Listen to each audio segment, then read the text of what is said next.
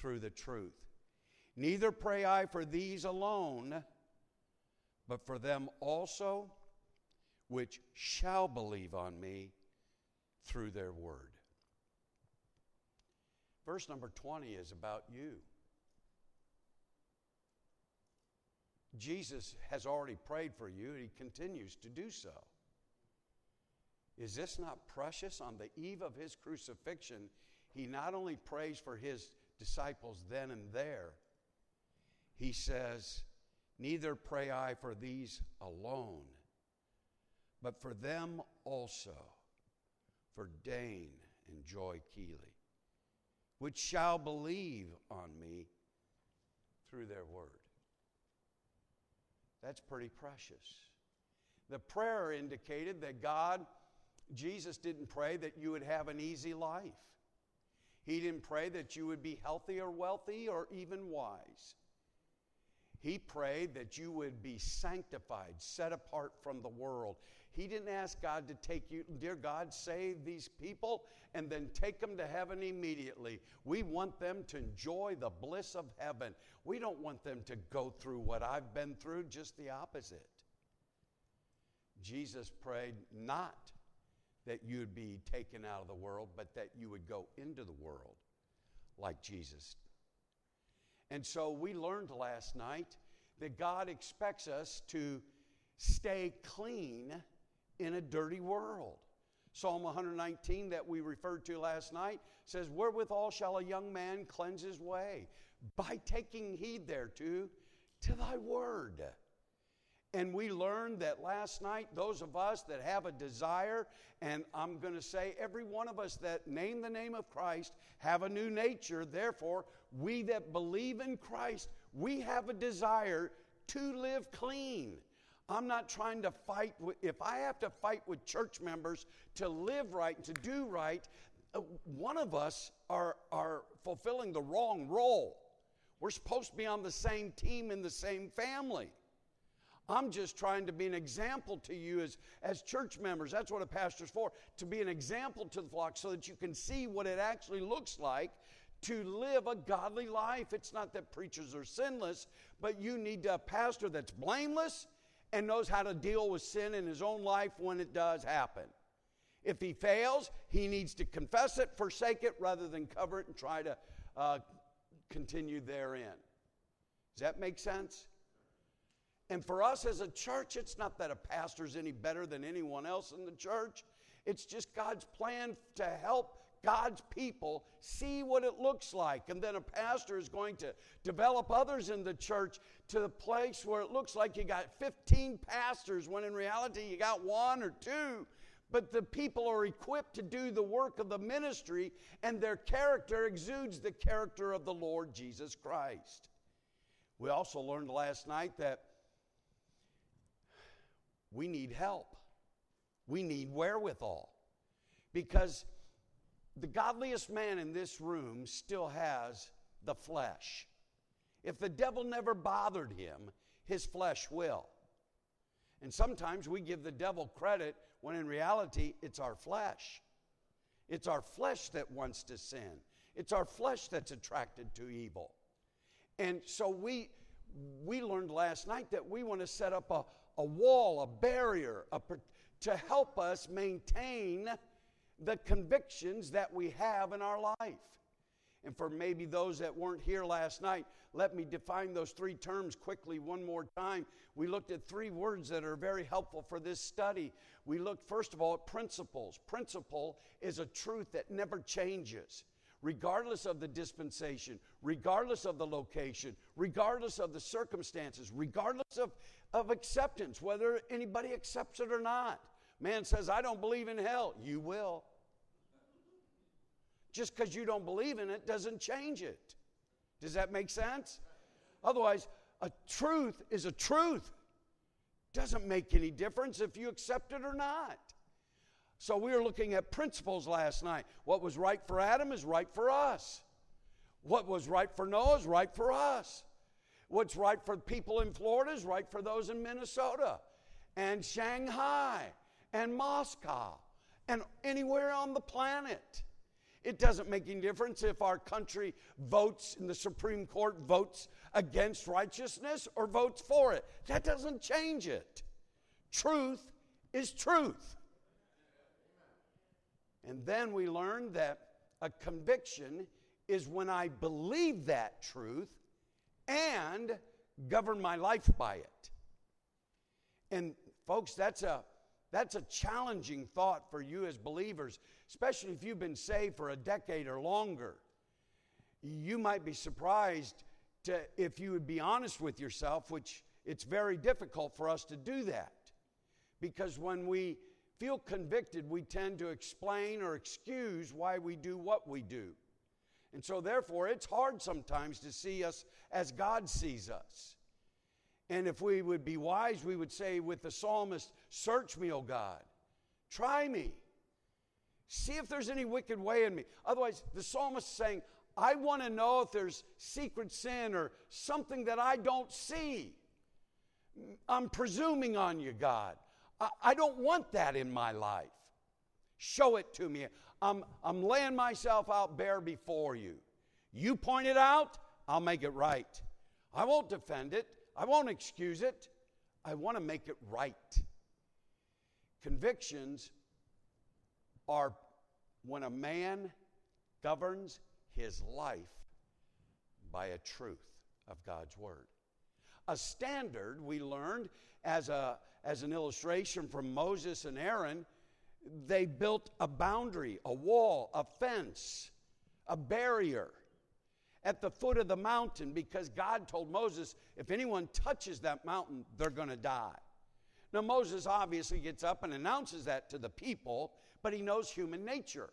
Human nature, some people just don't pay attention, and sometimes they dial out during a sermon. Sometimes they're thinking of something else. And they caught maybe a part of it, but they didn't catch it all. And so for their benefit, he built a fence, a barrier, a wall of protection for them that it would bring to mind as they approached it, whoa, the mountain's on the other side. Now, folks, God didn't say you couldn't jump over the wall. You can jump over the wall if you want. You can sit on the wall. You can do a tap dance on the wall if you like. The wall isn't the important thing. It's the mountain. It's the God of the mountain. The wall is just there to protect you, to keep your convictions.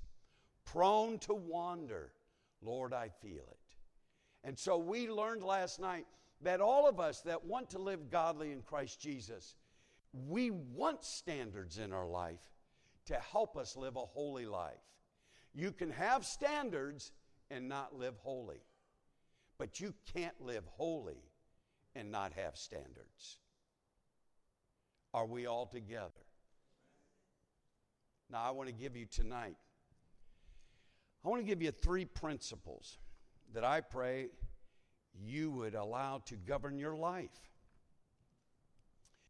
That these 3 principles would be 3 convictions, because in my humble opinion, which I'm not the most intelligent man, and I'm certainly not a theologian, but I'm going to suggest these 3 principles pretty much include every other principle in God's Word, and certainly a vast majority.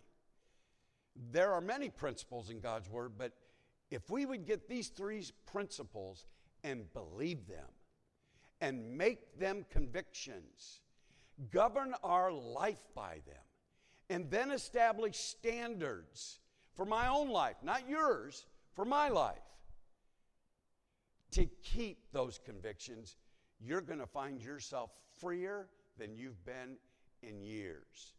And for some, decades. Number 1, jot it down. Psalm 101, verse 3. The principle, and I'm going to say in parentheses, write, my conviction of attention. The principle of attention. Psalm 101, verse 3 says, I will set no wicked thing before mine eyes. I hate the work of them that turn aside. It shall not cleave to me. The principle of attention, and hopefully we make into a conviction, says, I'm going to focus on that which is clean and pure and right. And this conviction will keep me from sins like lust and covetousness. Think of how many men and women that have fallen into sensual sins like David and Samson because they looked at and set their attention on the wrong thing. Lot, Achan, Demas, they fell because they gave their attention to the wrong thing.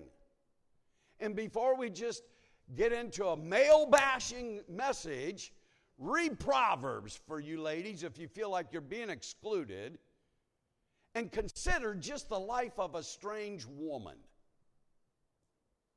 Go through your scriptures in Proverbs and look at God calls her a strange woman. Doesn't just say she's a harlot.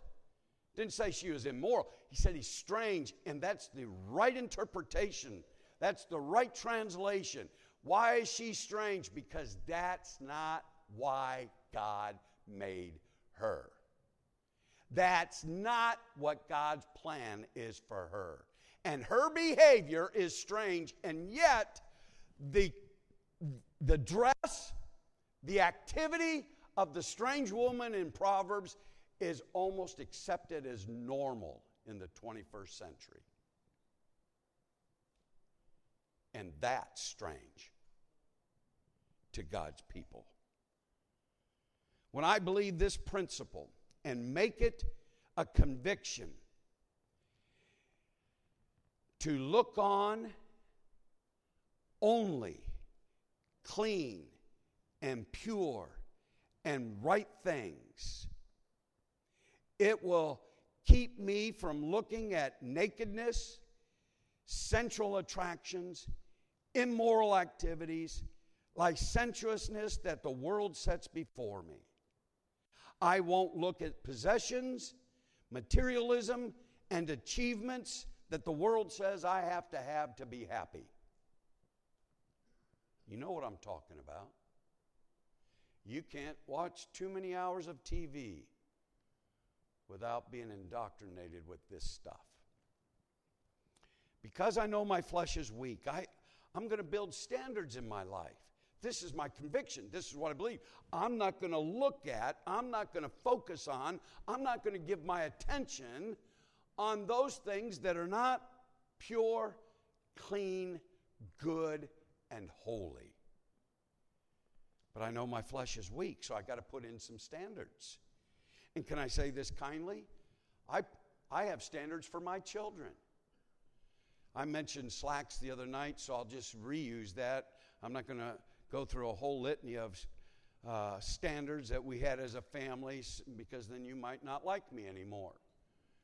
But when we raised our girls, we trained them.